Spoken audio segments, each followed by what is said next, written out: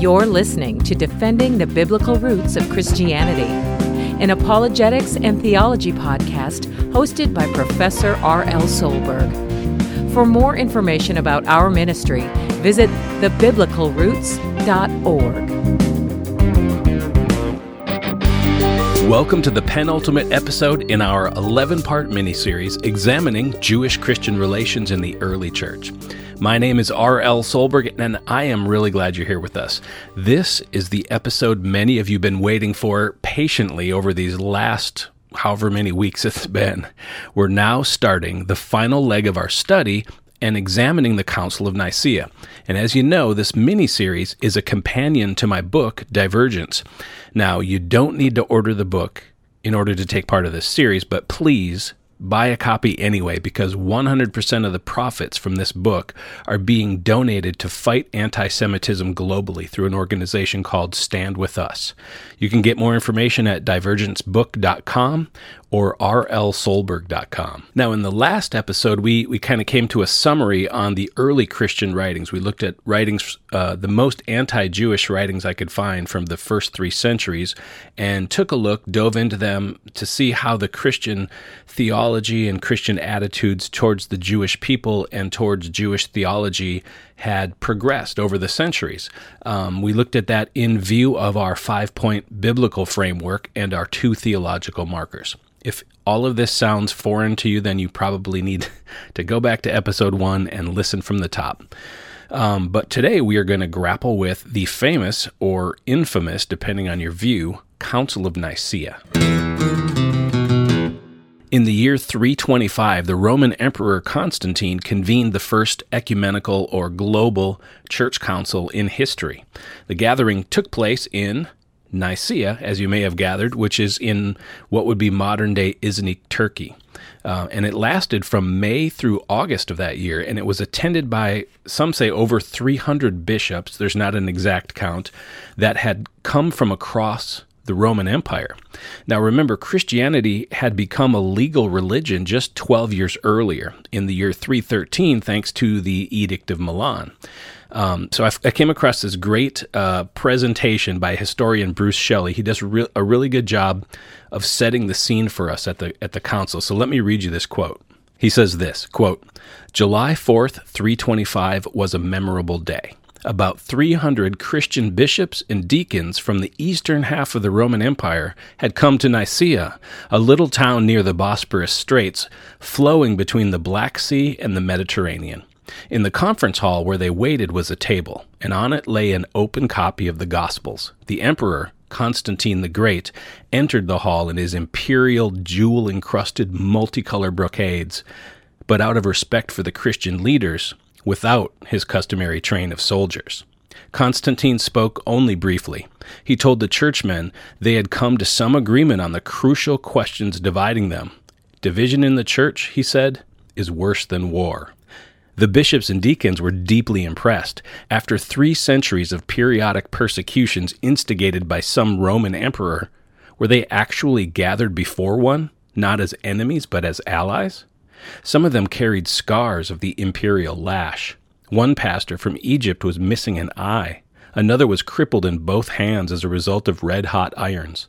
But Constantine had dropped the sword of persecution in order to take up the cross. Just before a decisive battle in 312, he had converted to Christianity."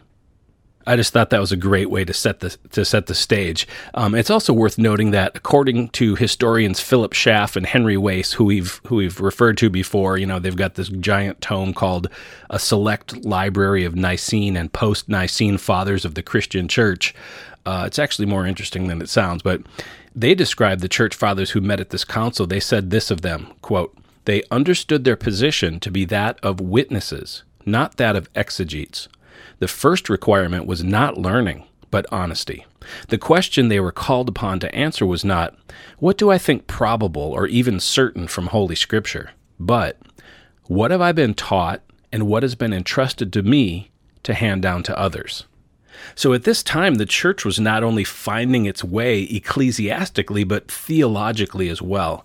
Although a body of accepted writings had reached consensus by the time of Nicaea, the church would not establish an official New Testament canon of books for many years. And the Christian understanding of the Trinity was still in its infancy as well.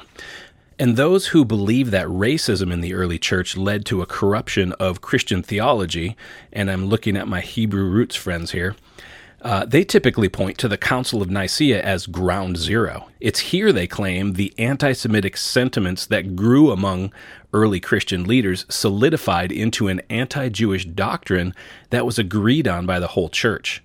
Nicaea, they allege, is where Christianity officially left the Torah behind. It's where Passover was exchanged for Easter, and the Saturday Sabbath was replaced with Sunday worship. At least that's how they see it. That's the common misconceptions that are out there today, not just in the Hebrew roots and other false teachings, but even within the church, even within Christendom, some of these misconceptions are held.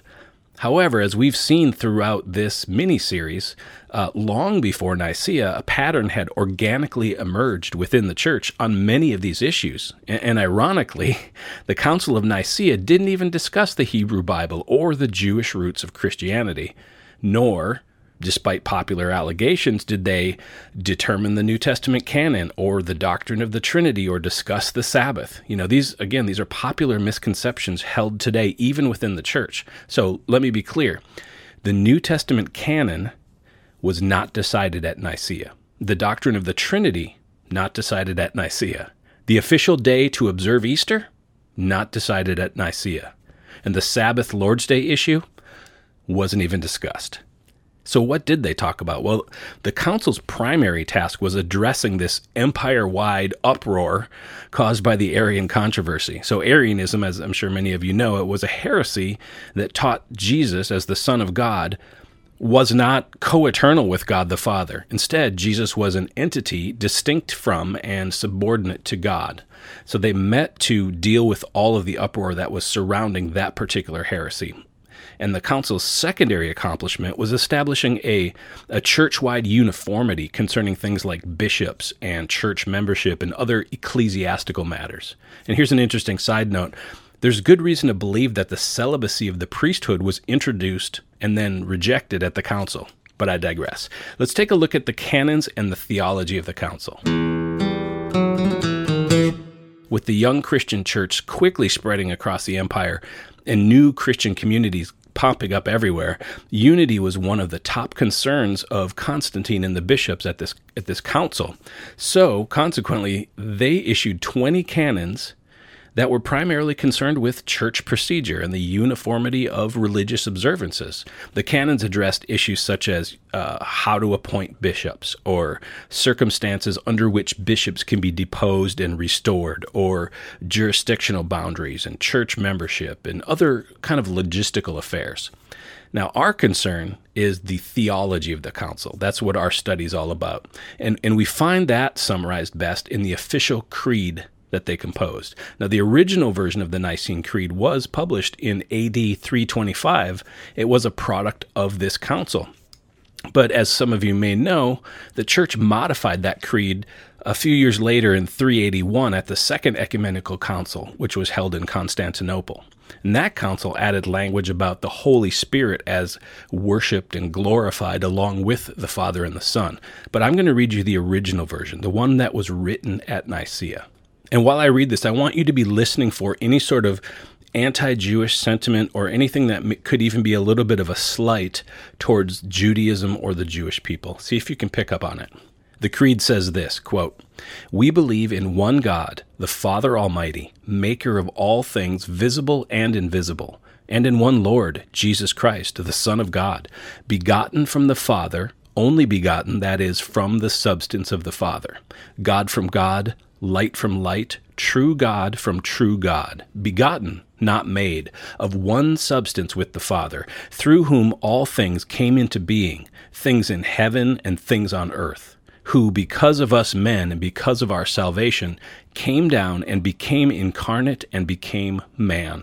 He suffered and rose again on the third day and ascended to the heavens, and will come to judge the living and the dead. And we believe in the Holy Spirit.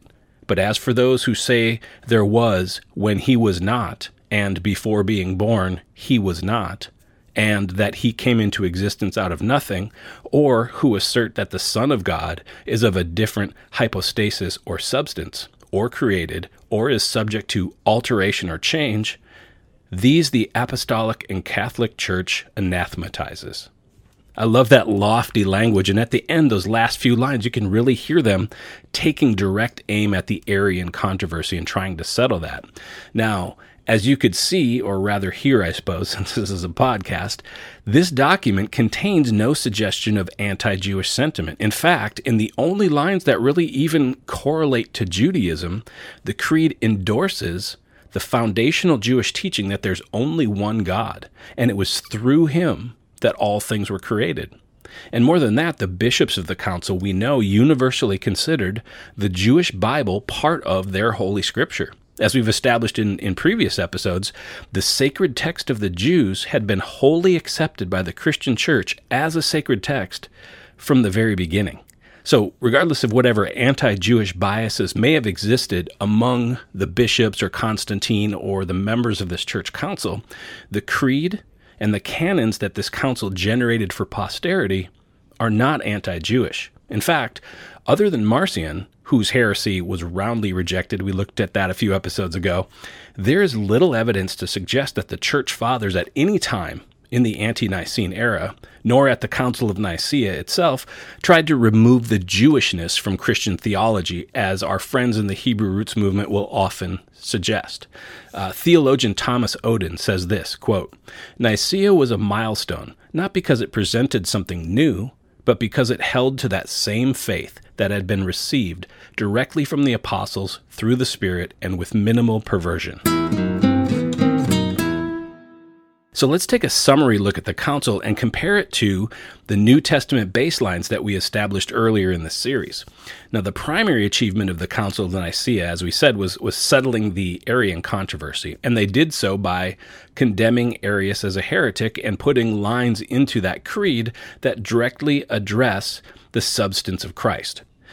And the discussion that led to this pronouncement shows no evidence of anti-Jewish influence. In fact, the decision given in the form of the Nicene Creed relied directly on the Jewish scriptures. And in addition to this creed, the council issued 20 canons that were ecclesiastical, church-focused, rather than theological in nature. And these too had no direct correlation to the church's attitudes towards Jews or Judaism. That said, the artifacts and decisions generated by the Council of Nicaea reveal some variation from our 5-point biblical baseline. Now, there's not much in the recorded discussions at Nicaea that directly correspond to our framework. However, we can glean some insight on the prevailing theology of the time through contemporaneous writers such as Pamphilus and Peter of Alexandria and Eusebius. And we can, therefore, based on that work, reasonably conclude that the work of the council remained strong theologically.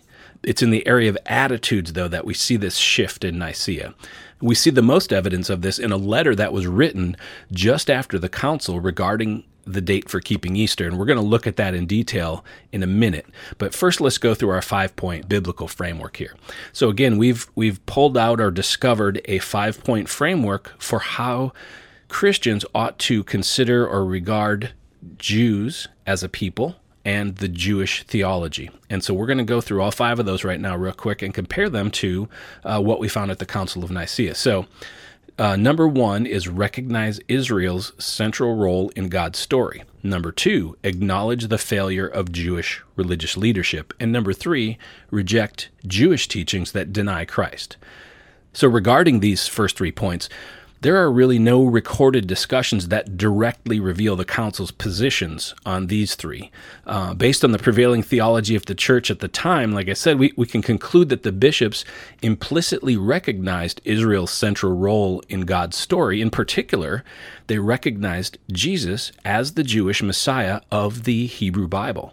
And likewise, they tacitly acknowledged the failure of Jewish religious leaders to recognize him and rejected Jewish teachings that deny Christ. The 4th point in our framework is this: understand Israel's future salvation. And for us at Nicaea, the record stands silent on the issue. It just was not explicitly discussed. And then number 5 in our framework, love and earnestly desire the salvation of the Jews. And here's where we see a shift in attitude of the council, or at least of Constantine, to a more divisive personal tone. And we're going to, again, look at that in just a minute when we take a look at Easter. So let's jump into those 2 theological markers. So the first marker we're going to look at is Sabbath versus the Lord's Day. And again, many from the Hebrew Roots movement and others have claimed that Nicaea was where the church left Sabbath behind on the last day of the week and embraced the Lord's Day on the first of the week. Now, the Council of Nicaea made no official declarations regarding Sabbath or the Lord's Day. There's no evidence to suggest that it was even discussed. And as we saw earlier, Christians had been regularly meeting on the first day of the week for nearly 300 years before the council was convened. And consequently, gathering on the Lord's Day rather than the Sabbath was taken as normative by the time of Nicaea. For example, the canon number 20 reads as follows, quote, "For as much as there are certain persons who kneel on the Lord's Day and in the days of Pentecost, therefore to the intent that all things be uniformly observed everywhere in every parish, it seems good to the Holy Synod that prayer be made to God standing." So these are the kind of things they were talking about. And you can see here how they just sort of took it for granted that we all meet on the Lord's Day, the first day of the week. Okay, so let's jump into the scandalous stuff and talk about what the council had to say about Passover versus Easter. And that really is the most pertinent to our study, is what they said about Easter. And what was ultimately established was independence from the Jewish calendar for the sake of church-wide uniformity.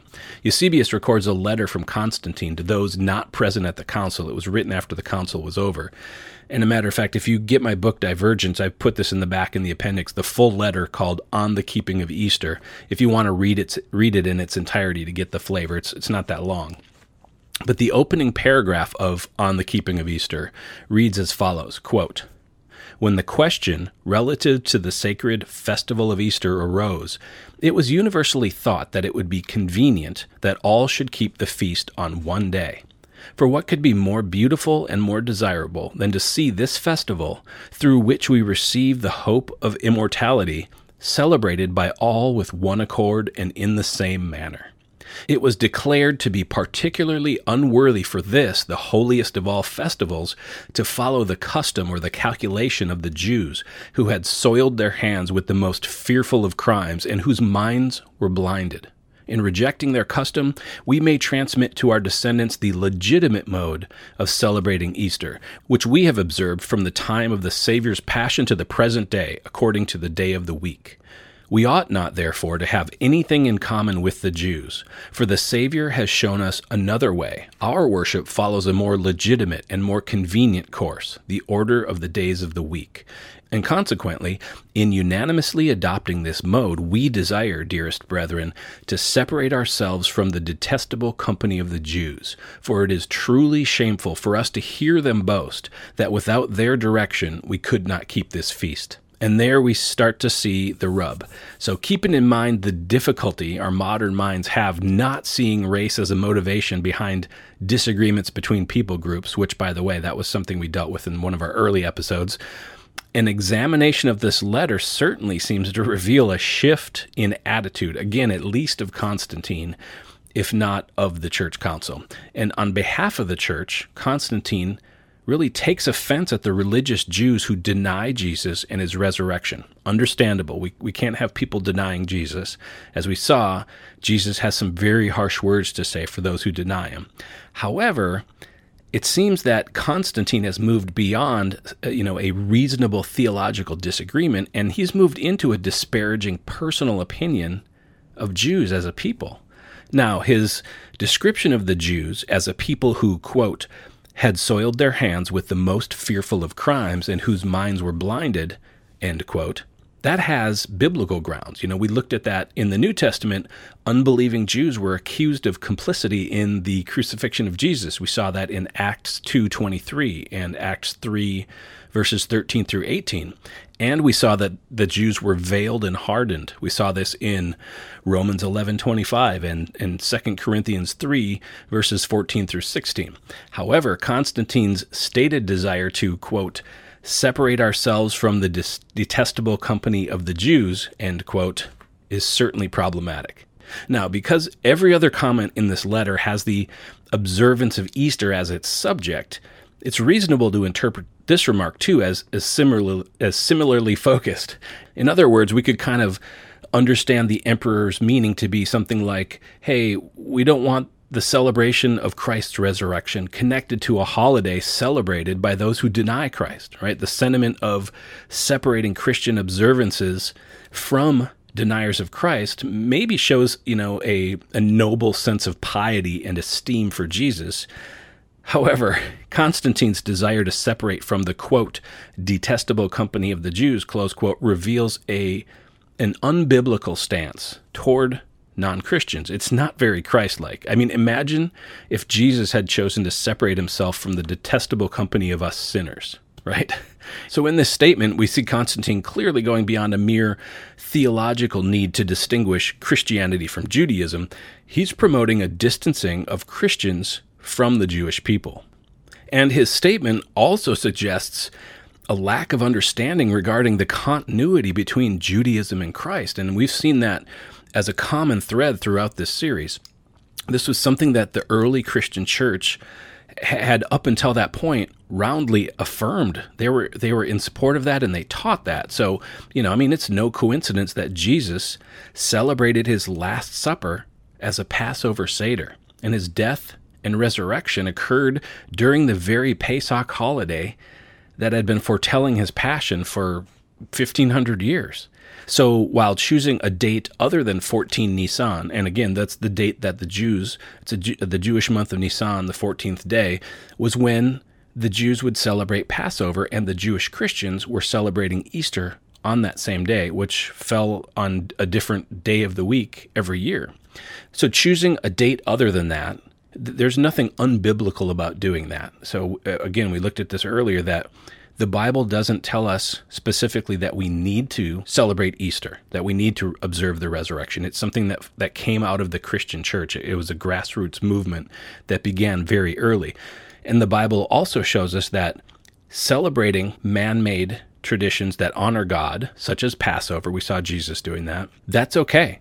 So there's nothing wrong with celebrating Easter if we choose to, and there is no day ordained in the Bible on when it should be celebrated. So, choosing a date other than 14 Nisan wasn't unbiblical, but, and this is just my opinion, but it seems maybe a bit narrow-minded in hindsight. As the de facto head of the Christian church at the time, we would hope for a more biblical tone from the emperor, one that communicates an earnest desire for the salvation of the Jewish people. I think personally a more appropriate would have been a Christ-like posture that encouraged love and prayer for the Jews despite, or maybe because of, their chosen position as enemies of Christ.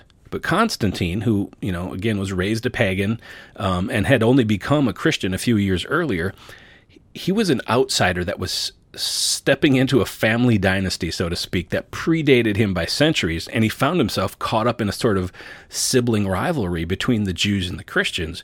But he wasn't caught up as an equal, so rather than one of the quarreling siblings, Constantine was in a position of authority over them. He was more like a stepfather who married into this unrest, and he didn't approach the conflict like a natural father would, encouraging unity between his rival sons. Instead, as the new stepfather, blind to the history and the nuances of the relationship, he kind of boldly chose sides in such a way that it put others out. And I think it could have been done better. But of course, I'm just an armchair emperor, apparently.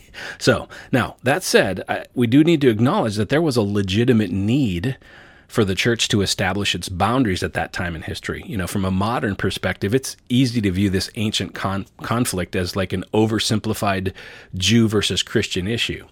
But Jewish scholar Daniel Boyarin, we've quoted him quite a bit, he cautions us, this is in his book Borderlines, that the religious identities in antiquity were less sure than we think. He says this, quote, "The very terms of identity were being worked on and worked out.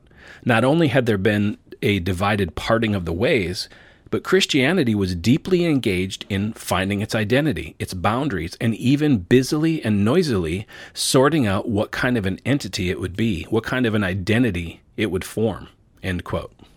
So it was likely this socio-political need that drove the church to assertively mark its borderlines. And in some cases, and I think this is one of them, it overreached in that effort.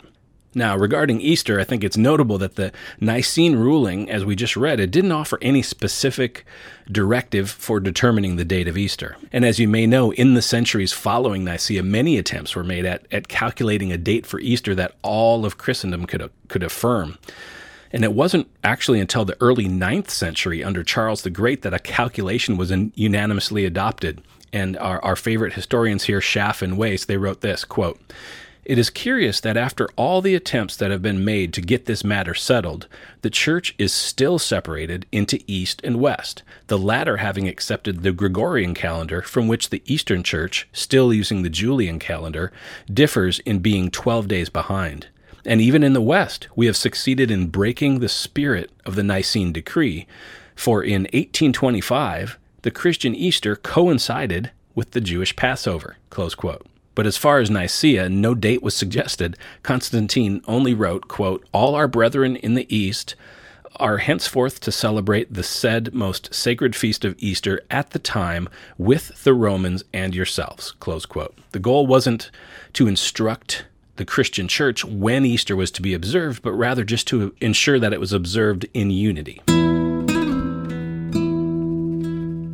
Okay, so in summary, we see that the Council of Nicaea ultimately closed with the theology of the New Testament fundamentally uncorrupted. However, the Christian attitudes towards Jews and Judaism had begun drifting, and in the evolution of the Christian church in the centuries following Nicaea, we unfortunately find outright anti-Semitism rearing its ugly head from the church. So rather than the culmination of centuries of growing anti-Semitism within Christianity, the Council of Nicaea seems instead to have marked its beginning. I mean, we could almost make the argument that Christianity's evolution from a persecuted faith in the first 3 centuries to a religion in power brought with it many unfortunate and unbiblical side effects. But that's a discussion for another day, maybe for another book. Okay, so this is a good place to wrap it up. Now, this kind of seems like the end of the story, the end of the study, and in a sense it is. We got through the scope of history that we wanted to look at from Jesus and his ministry all the way up through the Council of Nicaea. However, we've got one more episode that's going to be the last one in this mini-series, and we're going to put a nice bow on our study, and I'm going to offer some closing thoughts and some takeaways from this study next time on the Divergence Podcast. Thank you so much for listening. I really appreciate your support. Again, you can check out divergencebook.com or rlsolberg.com, and I will catch you next time. Shalom.